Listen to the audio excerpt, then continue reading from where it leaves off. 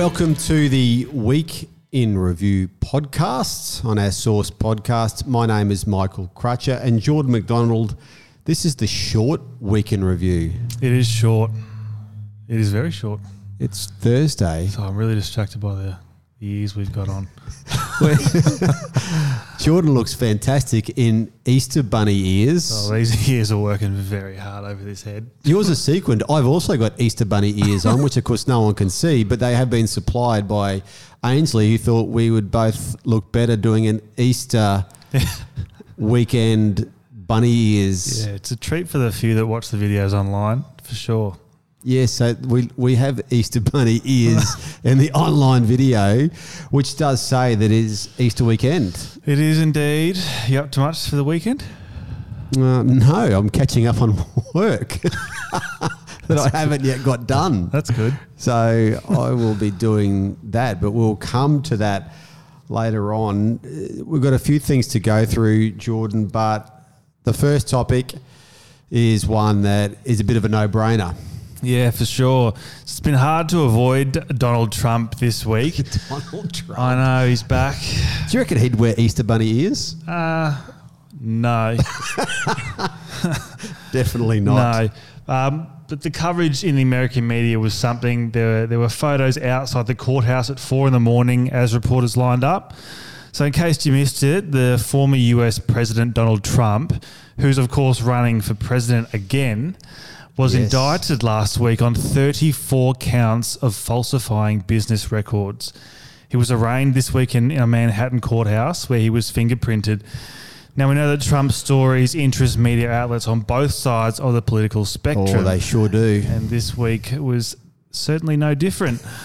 We had media following Trump from his Florida home in a motorcade to the airport where he flew to New York. Yep. He attended the hearing, then flew back to Florida where he held a media conference at 8 p.m. at night local time, which is prime time for television. Now the script is playing out so far as we expect. Trump has labelled the indictment as ridiculous, and I've got the bunny ears on my head and my hands at the moment. Manhattan District Attorney Alvin Bragg says these are felony crimes, and the comment has been sought far and wide. One of Trump's biggest critics said the charges were even weaker than I feared. Here's how the Sydney Morning Herald, a paper that certainly does not like Trump whatsoever, described the court proceedings. They said, having digested the contents of the indictment, Trump was back to his defiant self. Why? Because for all of the salacious details and all the precedents set, the case of Alvin Bragg versus Donald Trump, officially the People v. Donald J. Trump, is far from a slam dunk. This could all be sorted out in court in December as the Republican nominees are preparing to state their case for the 2024 election. There is speculation Trump wouldn't go to jail even if he was found guilty, and a conviction wouldn't prevent him from running again from president, which is just ridiculous to me. You know that this story is going to have a long tail, so how are media handling this? Let's look at the Trump media conference after the court hearing this week. It was covered by most media outlets, but it wasn't covered by MSNBC. And why not? Well, let's hear it from the high-profile MSNBC Rachel Maddow. Just as a moment of business here, and then I'll come to you in just 1 second. I need to tell you that right now, the former president himself is making remarks tonight from his home in Florida. As far as we can tell, and what we were prepared for here is that this is basically a campaign speech in which he is repeating his same lies and allegations against his perceived enemies. It is just getting started.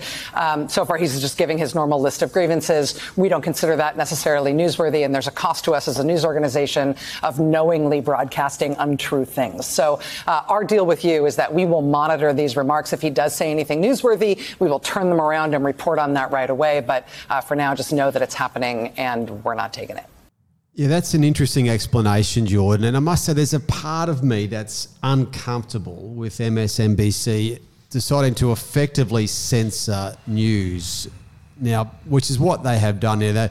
They use the reasoning that they won't air lies on their program. So now CNN did show it, which has been an outlet that Trump has criticised before. So CNN showed it. We know Fox News showed it. Most of the big mainstream media outlets did show it. MSNBC decided not to show it. Now, journalism rests on the principle that different parties air their views and audiences decide what they think in the end. Well, that's a theory anyway, but we know that modern journalism is changing because traditional revenues that have sustained modern journalism have dried up rapidly and gone elsewhere. Yep. So these audiences now become really important to media outlets in terms of can they generate money for them. So to generate that revenue, you need to build a base for that revenue. And you do that through building up a following because really of how you cover events. So people on different sides of the political spectrum look to the outlets they think really, report the news in a way that they find agreeable. I liken this, and I have before, to media outlets are a bit like a restaurant strip. So if you come to a restaurant strip, does every restaurant offer the same food or do restaurants offer different food?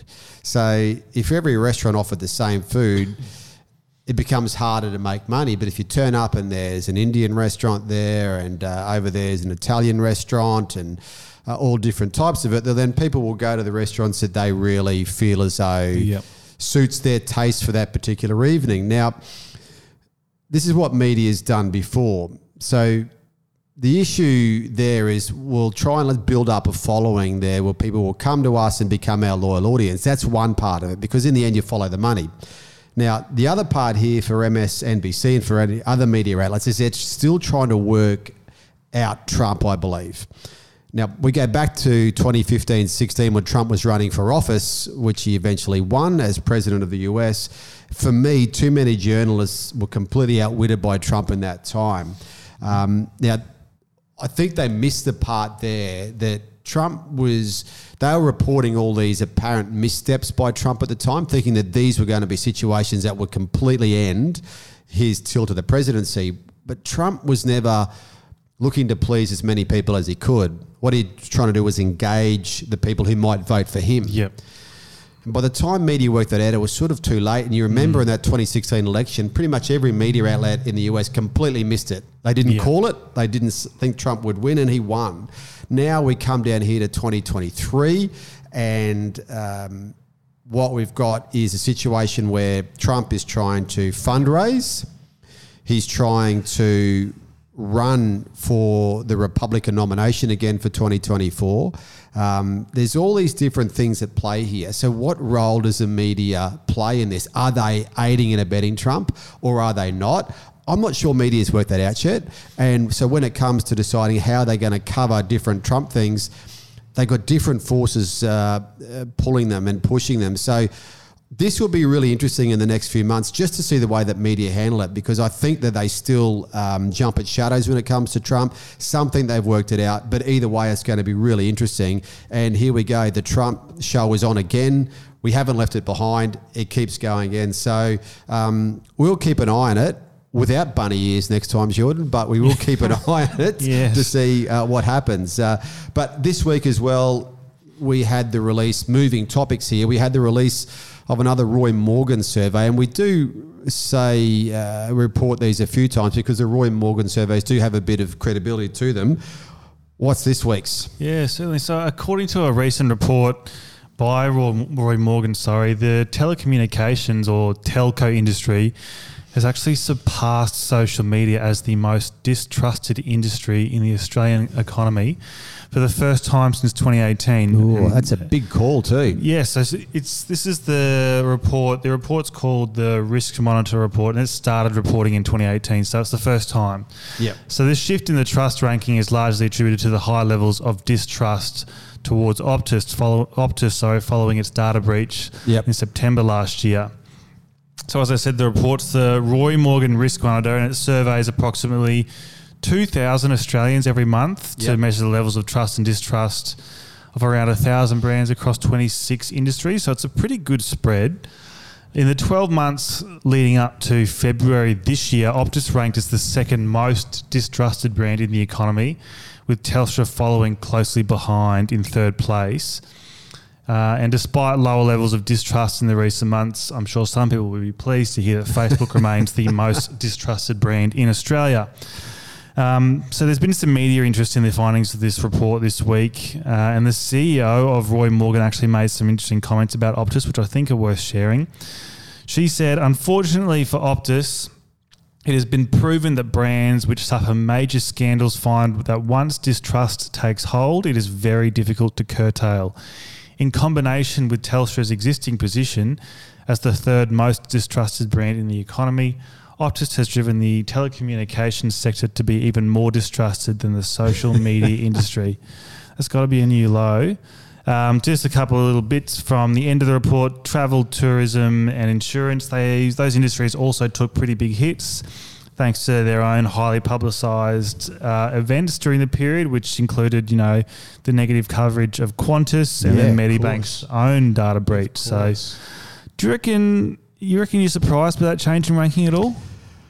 I'm not surprised by it because I always think about this. Like telco products are in our hands more than any other industry. So we've got our phone in our hands. So if we're not getting the service we want from it, if we think it's too expensive, I mean, it's not hard to be critical of that industry.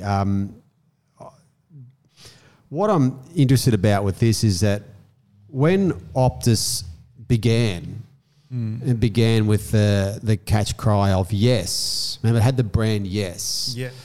And now from my hazy recollection of that happened because with a lot of the research they did on Telstra customers at the time, they had this theme coming through that anytime someone rings Telstra, the answer is no. Yes, and that's what they went with their campaign. Yeah, so this is all their brand essence stuff. Yeah. So they became yes, and their brand essence became can do. Mm-hmm.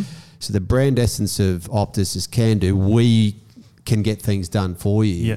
So over time, it's more from Optus trying to be seen as the opposite to Telstra, the ones that can make things happen. But now I really think that the way that the industry in general, it's pretty hard when you're a telco product to stay away from that distrust area.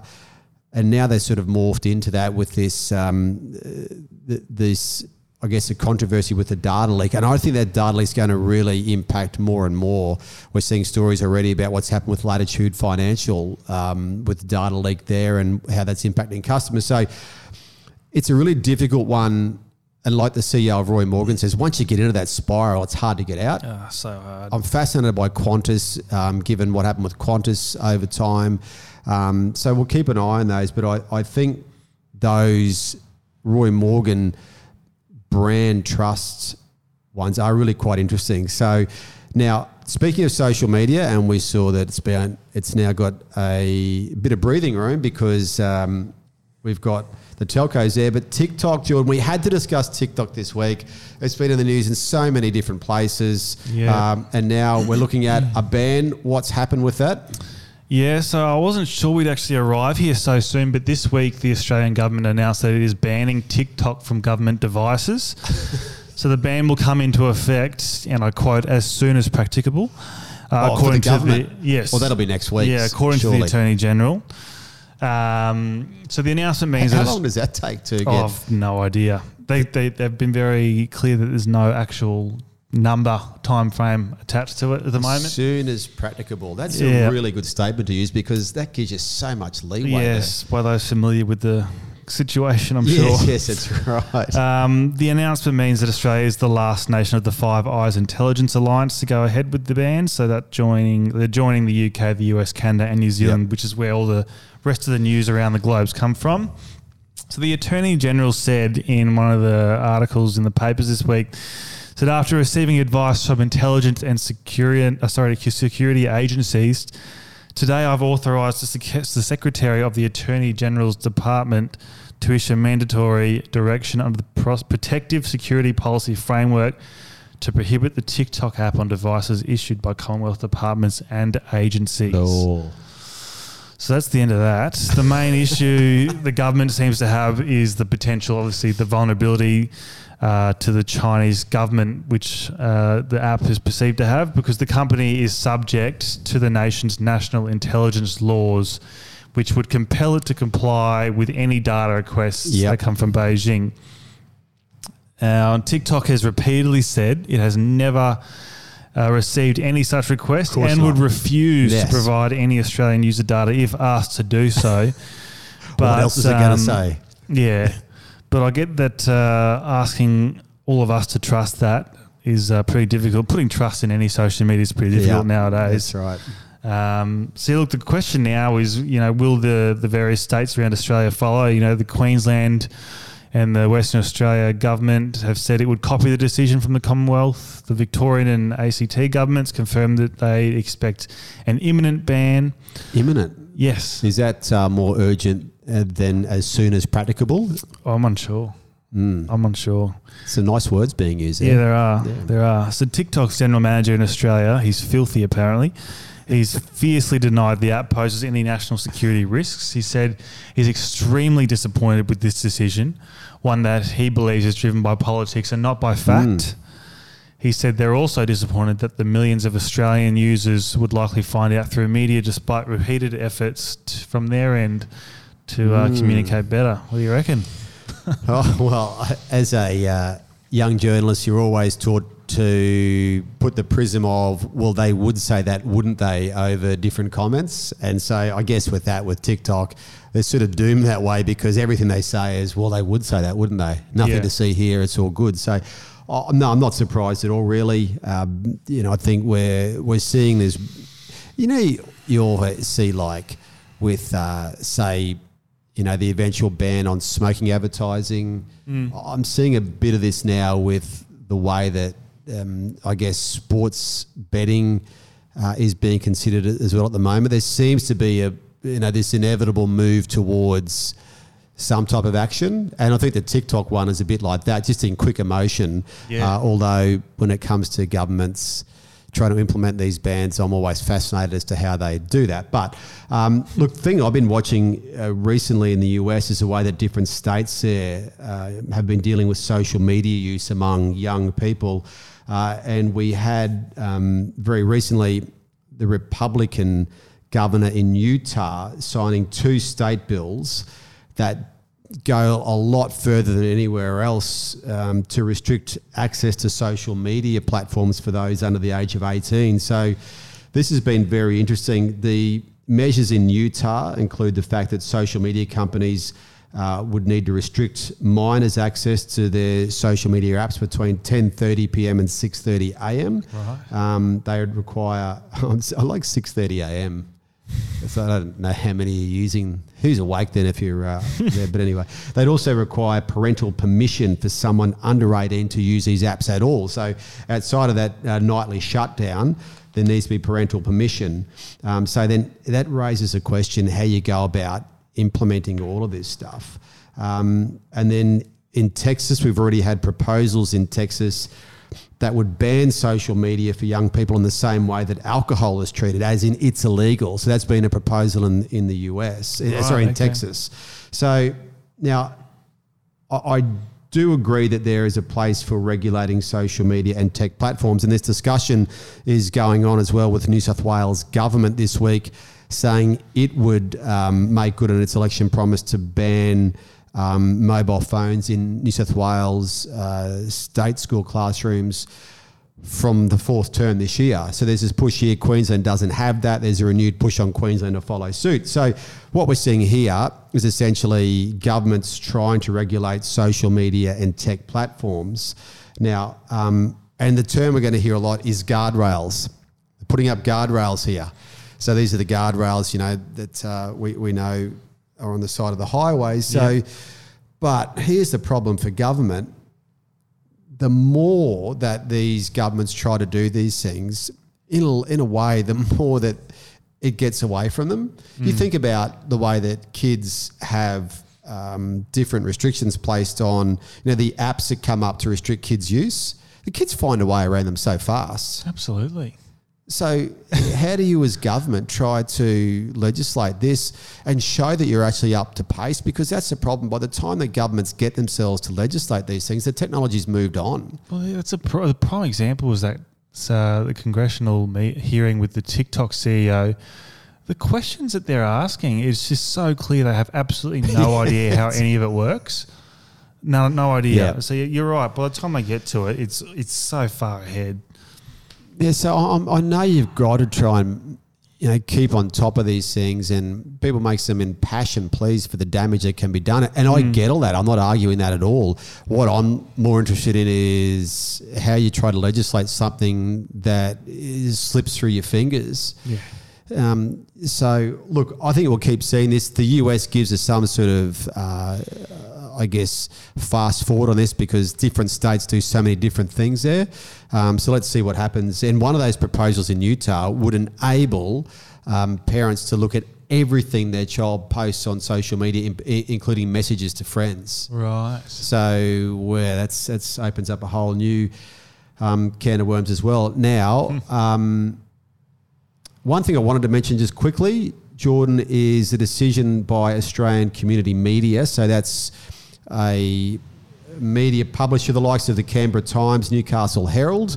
It's decided to shut down a bunch of newspapers, 13 different mastheads in different parts of the country. In Queensland, we're talking about the Jimboomba Times, I think, and the Redland City Bulletin, which we've mentioned before, but there's 13 altogether. So I just wanted to flag that, and it's being done in a way to save money. Also, what's interesting is there's a bunch of forced leave over the Easter weekend and across Anzac Day weekend to try and get some of these holidays off the books. So what we're seeing here is, again, newspaper publishers trying to find ways to keep these titles viable. I think it's just going to see more dominoes fall as time goes on. But we don't like to see papers closed, but we do remark on this podcast when they do. So I know we'd already mentioned the Redland City Bulletin and the Jimboomba Times. Well, it's now got a bunch of sister publications from within Australian Community Media, including the Forbes Advocate, the Young Witness, etc. So, and the Cowra Guardian. Farewell to them and good luck to them. Now, something that's not closing, Jordan,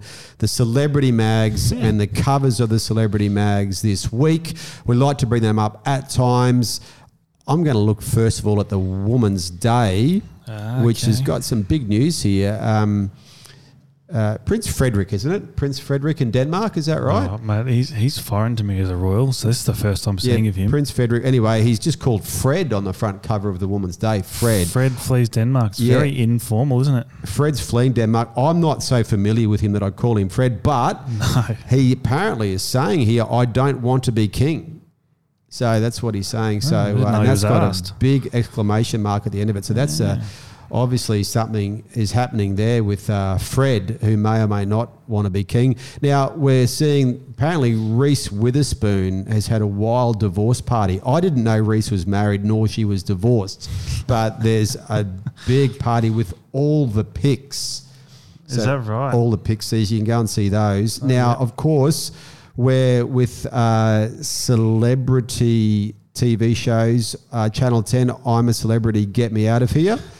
And we've got a story about the jungle demands of one of the contestants. I was hoping you'd stick me with Women's Day just so I could read Cax. Yeah, so Carrie Ann Kelly, is it? Carrie Ann Kennelly. That's a shocking nickname. Cac, yes. Oh, God. She's made some demands in the jungle. It's like you're joking. And those demands have been leaked, and the word leaked is in italics, so you know that's got a real stink to it. Now, of course, you've got the royal family, and there's apparently been some betrayal in the royal family. So there's Prince Harry on there. I'm not sure what the betrayal is, but Jordan, that leads us into the new idea, because new idea this week. What is the big news there? Yeah, there's looks to be these two voyeuristic photos of the Prince brothers. So Harry confronts William, big exclamation mark, dramatic scenes in London. They're dressed in all blue. Look like they sort of come from hospital. Do you reckon they're modern photos? Yeah, look, I don't know. I reckon, is it Prince William? Yeah. He's got a little bit too much hair on that head of his. I Well, there's some reckon. dramatic scenes anyway. Yeah, dramatic scenes. And shock picks. I must admit the Married at First Sight down the bottom caught my eye because that's finished now. Oh, yeah, we're going to discuss that too, but we didn't Yes, get around to we'll get to discussing that next week, don't you worry. Okay, we Plenty need to do there. that. So the block, Jenny and Dylan's wedding album. Are you I watching the imagine- block? The block's finished from that season at least. I haven't watched any of the new one, Right. nor am I aware that there's one coming up at the Oh, minute. I know you know more than me on Yeah, that. well, look, you had me worried there for a minute. No, this is someone's I wedding imagine album. that would have been pretty popular in that magazine, though, because they were pretty popular on the TV show. Okay. Carrie's photo scandal, new Split drama. It looks like a mugshot of the poor bloke who's being hung out there. I have no idea who that is, Nor but do I. there's trouble. There's trouble And then you've afoot. got Rebecca and Eric, The Truth About Us. Who are Rebecca and Eric? I have no idea, but the truth is revealed in New Idea. Now, we like to just keep up with those, as we say, because they do Indeed. give us some insight. So, and those successful magazines, while the likes of some of the small papers go, they keep going very well. So good luck to all of those people on the cover of those. Now, what is happening for your Easter weekend up after you take off your bunny ears?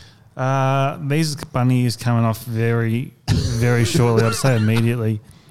I'm headed from work here actually down to Paradise Point to go catch up with some of our friends. One being the recovering jockey Martin Harley. Oh, yes, you had a fall. Yes, he had a fall. He just recently had his halo brace taken out. Oh, wow. Which the picture updates and that were just ridiculous. So we're going to go see him, have a little barbecue, and then we'll be very much laying low tomorrow. Yeah, they're gutsy people, those jockeys. Yeah. Extremely gutsy. Yeah, and there's plenty of sport going on. There's lots happening over these few days. Yeah, was it Brisbane and Collingwood tonight, is it? Yeah. Yeah, sold out. Lions, Collingwood. I hear there's good ticket sales for the Broncos and Raiders on Saturday night. So people around Brisbane, not much on. I hear they're very healthy ticket sales for that game. Pretty good then. And yeah, then we're back into another short week next week. Oh, are we? Yeah, well, What do it's we got? Easter Monday. Oh, didn't know that. 4-day weekend. That's all right. So we'll put these Easter bunny ears, in the prop cupboard for next year. Yeah, the prop cupboard, that under the sink, is it? I think it is. It's just under the sink next to the Diet Coke cans. that's where it will be. No, it should be nice. Ainsley got these for us. Yeah, well, they fit well. Enjoy the weekend. You too.